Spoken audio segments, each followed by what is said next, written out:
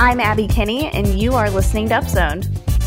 Got my bus pass, finna ride first class streetcar downtown with the fine ladies in the peeps are. OG's head, don't hurt nobody. Look at this damn clean, got my fit on. Hey everyone, thanks for listening to another episode of Upzoned, a show where we take one big story in the news that touches the Strong Towns conversation, and we upzone it. We talk about it in depth. I'm Abby Kinney, an urban planner with Gould Evans, and today I am joined with Chuck Marohn, founder of the Strong Towns organization. How goes it, Chuck? Hey, going great. The week we're recording this seems like it should be January when you look outside because we have thick snow and more snow coming down and blizzards, but it's October and it's very disorienting. I'm one who likes winter, but I like winter during winter, not necessarily during fall. So it's very strange. Well, it went from summertime weather to almost winter, almost December weather here. So yeah, we're getting a little bit of the similar changes and fluctuations in the weather right now. So not ideal. I like the fall as well. I like the bright colors and the sunshine. So hopefully we get some of that in the coming weeks. Yes, a reprieve. So our article today was published in Politico and written by Katie O'Donnell, entitled "The Next Economic Crisis: Empty Retail Space." The author describes how the hotel and retail market, which together make up 40% of the commercial mortgage-backed securities market, has continued to see decline due to lockdowns mandated by governments during the pandemic. With little hope for lawmakers passing a federal stimulus support bill, we can expect a ripple effect as loan carriers default on payments. A number of commercial loans have been packaged into securities going into special servicing. Potential loss of payments could impact everything from shopping centers to apartment buildings, as well as the 87% of public pension funds and 73% of private pension funds that hold real estate investments. Strong Towns has been talking about the continuing obsolescence of our overbuilt big box shopping hubs around the country for some time now. I've witnessed this in many places prior to the coronavirus, and I'm wondering what your take is on this, Chuck. Do you think that we are going to see a retail-oriented economic crisis? Yeah, we've actually written about this on the blog a lot, talked about this for some time.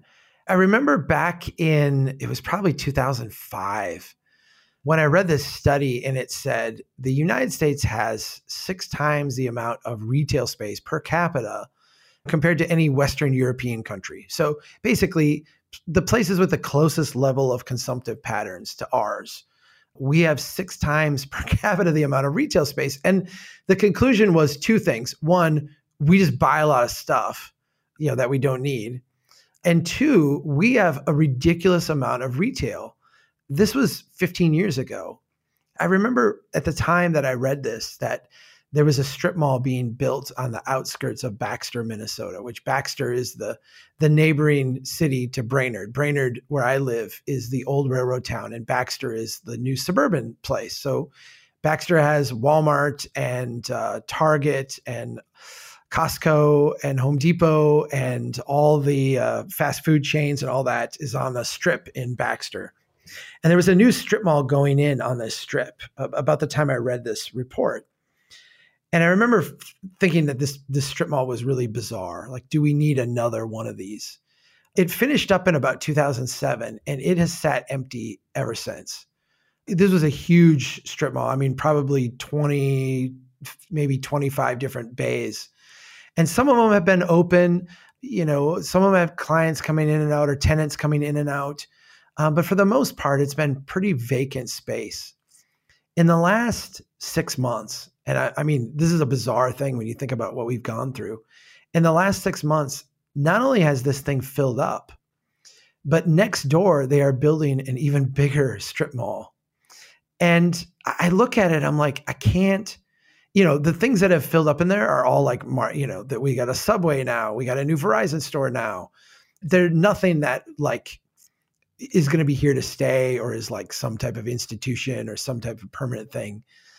It's hard for me to not look at this anecdotally and tie it into this overall just disaster we see in the financial markets around commercial real estate and this massive bubble that we have created, we have artificially created as a way to kind of juice our economy, wreaking just real havoc on the ground in terms of the businesses that get space, in terms of the types of things that have opportunities, and in terms of just, this building of stuff that really has such low value and low utilization, just so we can keep building. I think we're in for a disaster in the commercial real estate market.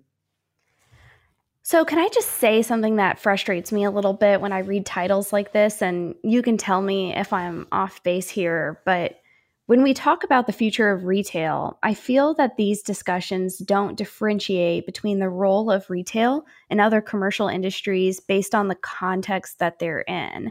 For example, we have many places in this country that were built around a development model that is primarily focused on supporting car access between subdivisions and commercial retail centers. This is the quintessential post-1950s model of suburbia. These places have acres and acres of land dedicated to big box and strip retail centers, and they're surrounded by parking, and then those are surrounded by subdivisions. The value of that pattern is that it provides convenient access for the consumers living in surrounding subdivisions, driving to retail destinations to buy the things that they need. And that's retail and housing as a model that is primarily based off of convenience and efficiency in my mind. I look at it the reverse, Abby, actually. I think there's like a chicken and egg argument here, and I don't dispute where you drop into the narrative. But for me, like, I go back and I look at the 1950s and 1960s original subdivisions, and they were very, mixed use. They were very much, it was kind of like, we're going to continue a building pattern, but we're just going to have it be a little bit more spread out, bigger yards, ranch houses, but we'll have, neighborhood grocery stores, and we'll have neighborhood retail. And I used the word for you on Slack earlier, this parasitic kind of thing that came in. I feel like, the story of McDonald's is one of recognizing where the infrastructure we had built to facilitate this housing boom worked really well when you inserted this thing onto it that could sell hamburgers. I feel like that's what the malls recognized, right? Like, we could insert this thing onto this thing that was built for something else. We could, in a sense, become a parasite and like latch ourselves onto this system and position ourselves in a way that economically would be very advantageous. To me, that was the big box stores. And it's why the big box stores did not happen in the 50s and 60s, but really took until the late 70s and the 80s to really catch on, because they were like the system had to evolve to where that like new parasite could show up and sweep the system and become viable. We did, as you say, we built the system to facilitate the residential development. But I feel like the commercial has always been like the next wave adapter to that, right? Like taking the systems we built and, in a sense, grafting onto them a commercial model. I think your frustration is valid, but I maybe want to put that nuance on it. Does that make sense? Yeah, that's an important distinction, because the suburbs that I'm picturing when I'm thinking through this are not the first ring suburbs. They're the second ring, the third ring suburbs, the ones that were built in the 90s and on, where the anchor is really the big box model. It's not the neighborhood grocery store. It's not the walkable neighborhoods that you see in these first ring suburbs. It's the later suburbs that were really built to do. And, it's the type of suburb I grew up in, frankly, and they provide convenience. And I think that they're becoming obsolete over time because all the people living in those surrounding subdivisions have found something that is more convenient than car-oriented commercial shopping centers, and that's online shopping that gets quickly delivered to your doorstep. Amazon has disrupted that model because it provides an even more convenient way of obtaining goods that we did not see coming. And everything that is not a service or a drive-through is now, in my mind, at a major risk. And during coronavirus, we are seeing that the most stable retail model is drive-throughs, because drive-throughs provide a different product than Amazon, and that it's also very convenient. But what Strong Towns often refers to as the traditional development pattern, or places that were built before the prominence of driving in our society, the role of retail continues to be different in some ways, I think. That certainly doesn't mean that urban retail is thriving, but people living in more traditional neighborhoods often interface with businesses in a different way because of the development pattern. Commercial businesses are arranged around a place. They're a neighborhood that people live in.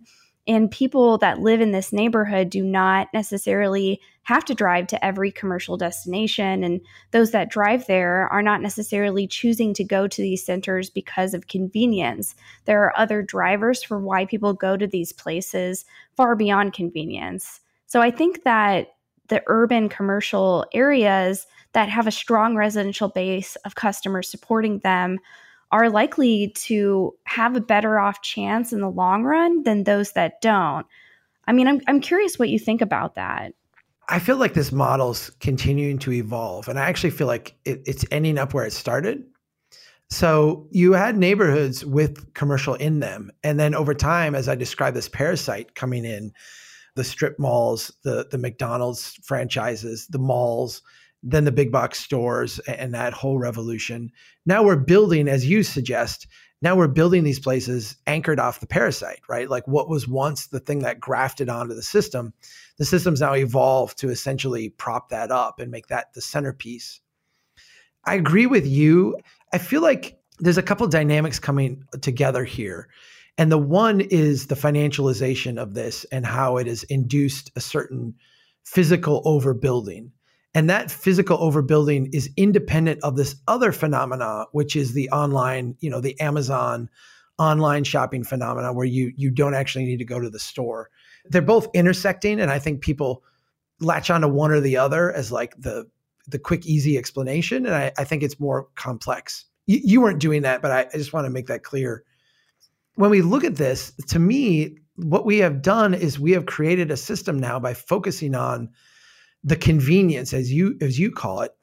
We've actually created this situation where it's more convenient for Amazon and online retailers to provide us the stuff in our neighborhoods than it is for us to go to their locations and partake in that. When I broke my foot this summer in Brainerd, Minnesota, I used DoorDash.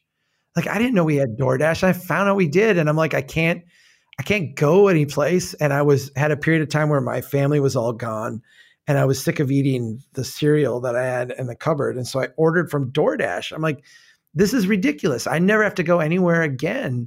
You have these things. And I think what it's doing is it's taking the system that's been made very fragile from financialization as overbuilt.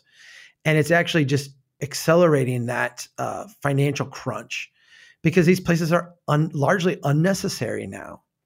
I think the interesting thing is going to be when we actually get to the next phase, which I think is understanding that living by yourself in a sheetrock palace in a suburban cul-de-sac is not really that redeeming.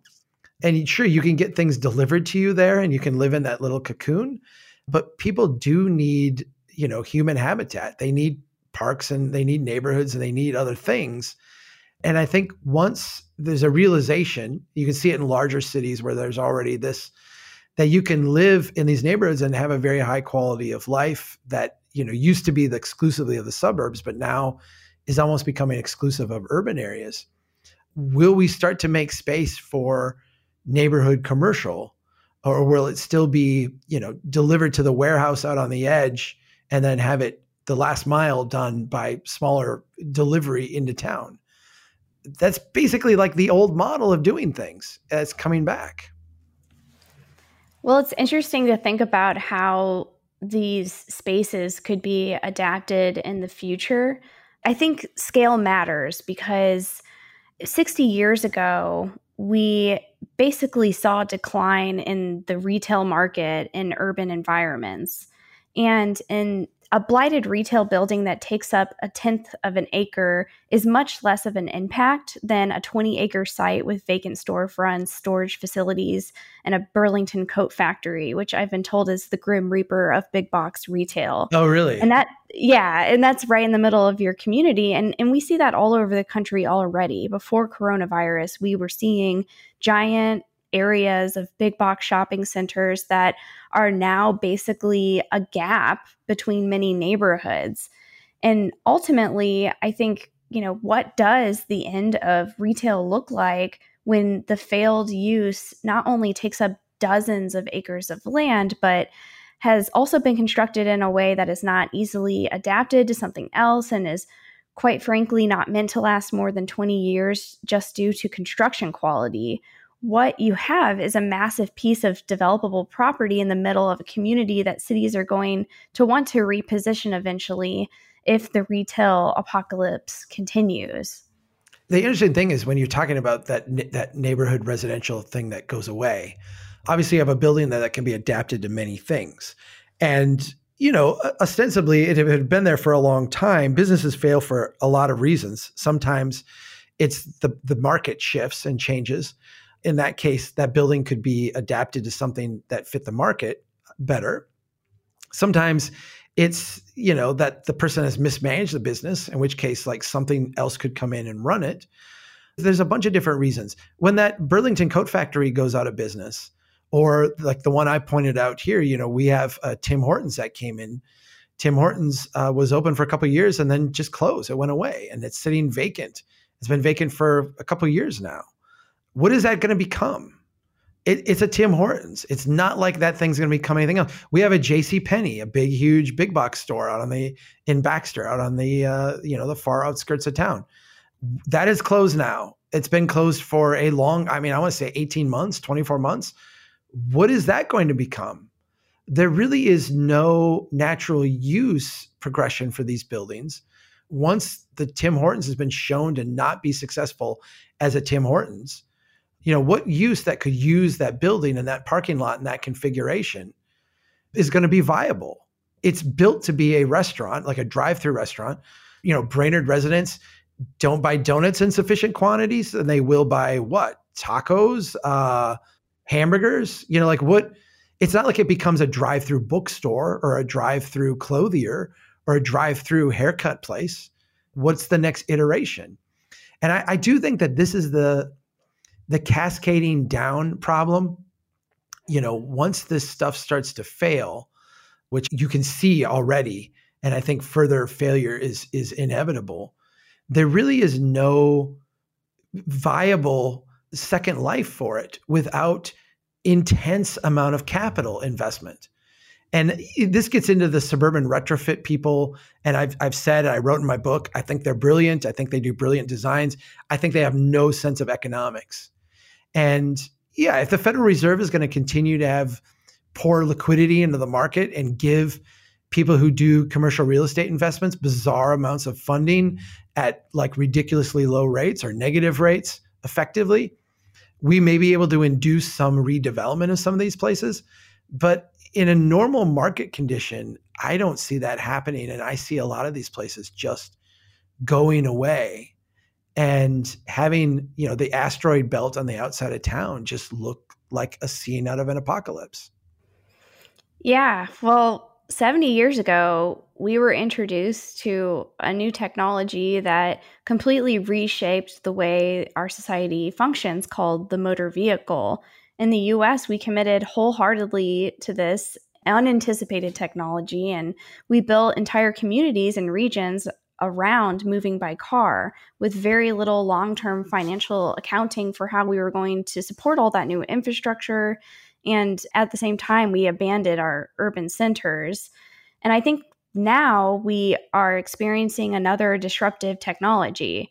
Actually, we're probably experiencing lots of different disruptive technologies, but the most relevant to this discussion being online shopping, Amazon, which essentially is centralizing more the way that we obtain goods in our society.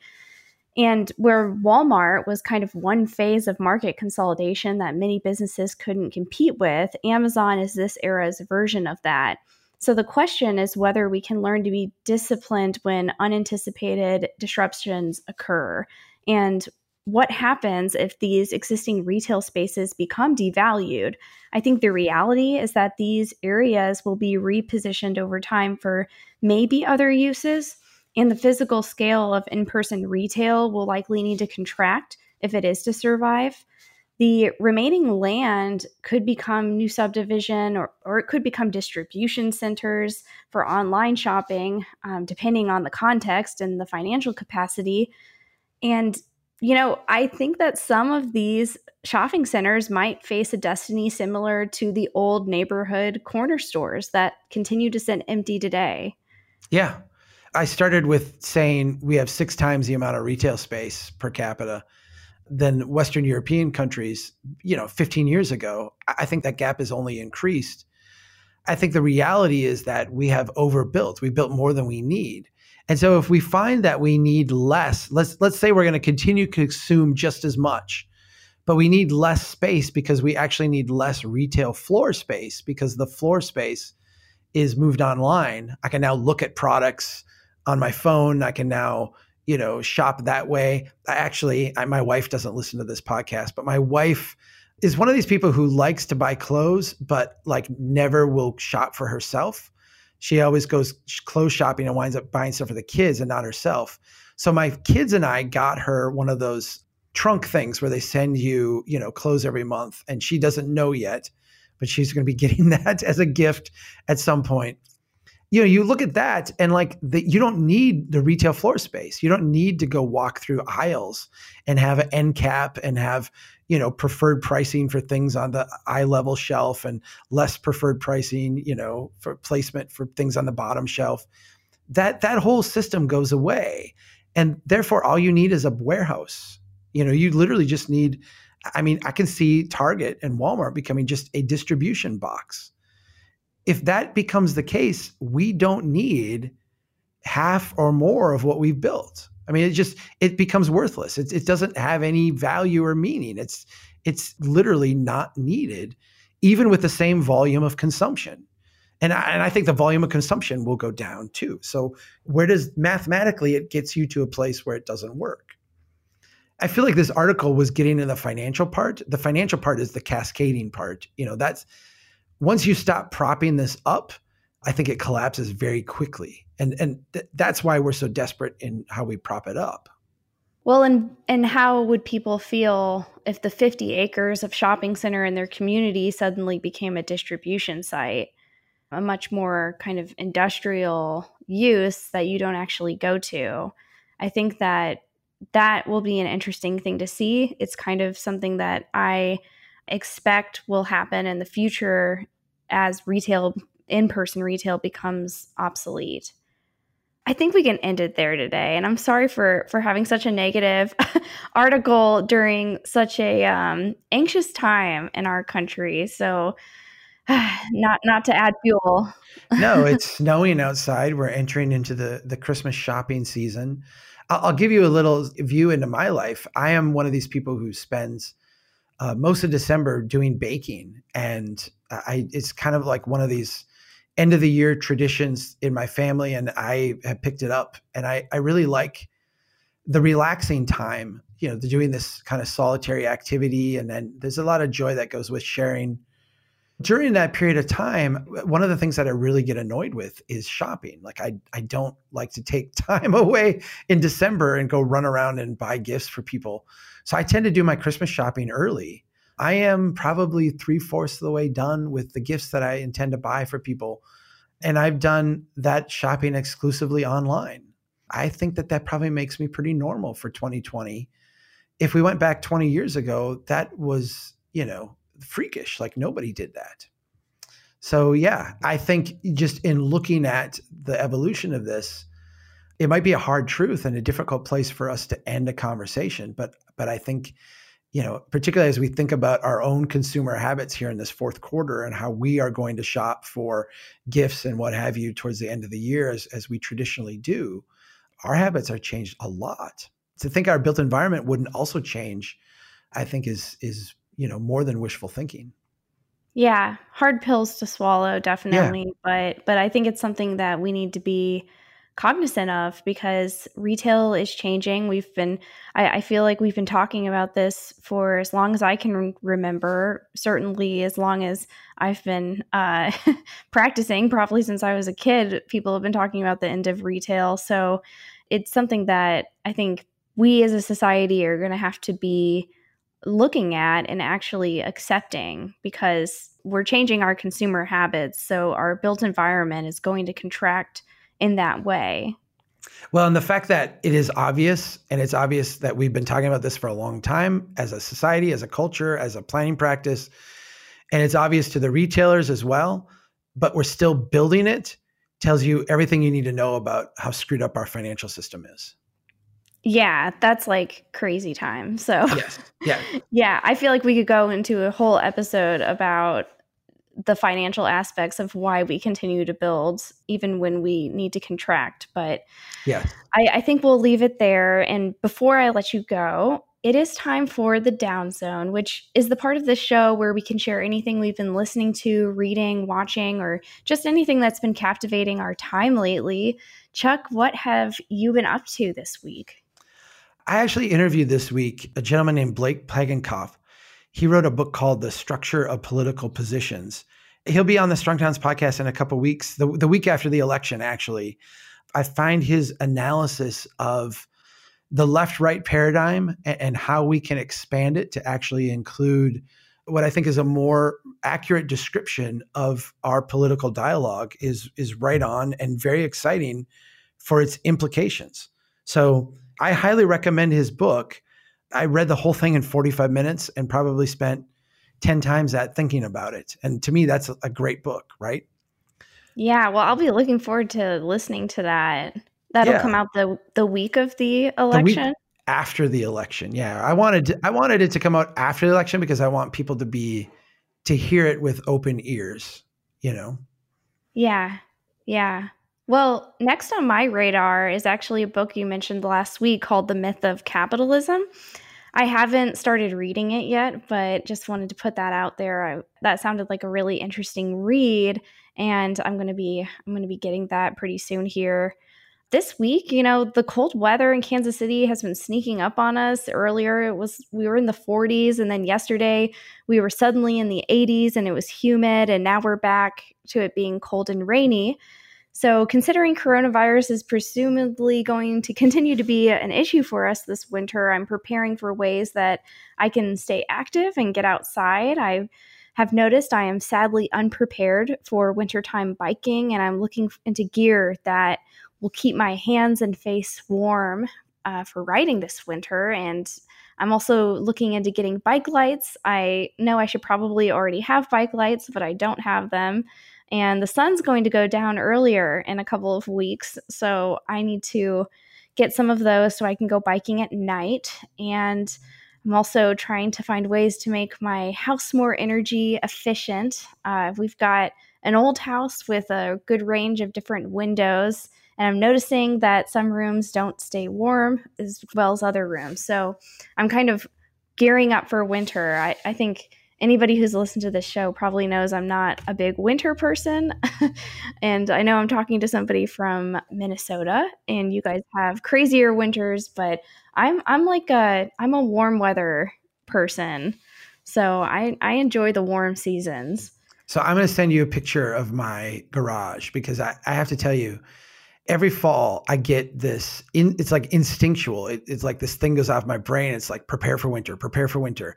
And that usually manifests in me doing two big things. One, cleaning up the yard, like getting the plants put away. And like my office is full of my statues now from the yard. But the other part is getting the garage in order, getting the bikes, up and all the summer stuff put away and the winter stuff ready to go, the snowblower ready. So I will send you a picture of my garage so you can see, like, I've got the wood stacked. I've got the chairs folded. I've got like everything ready to go. I'm very proud of it. It's one of those feelings of, okay, like bring on winter, just not this soon. That's a very Minnesota picture that you put into my head. It is.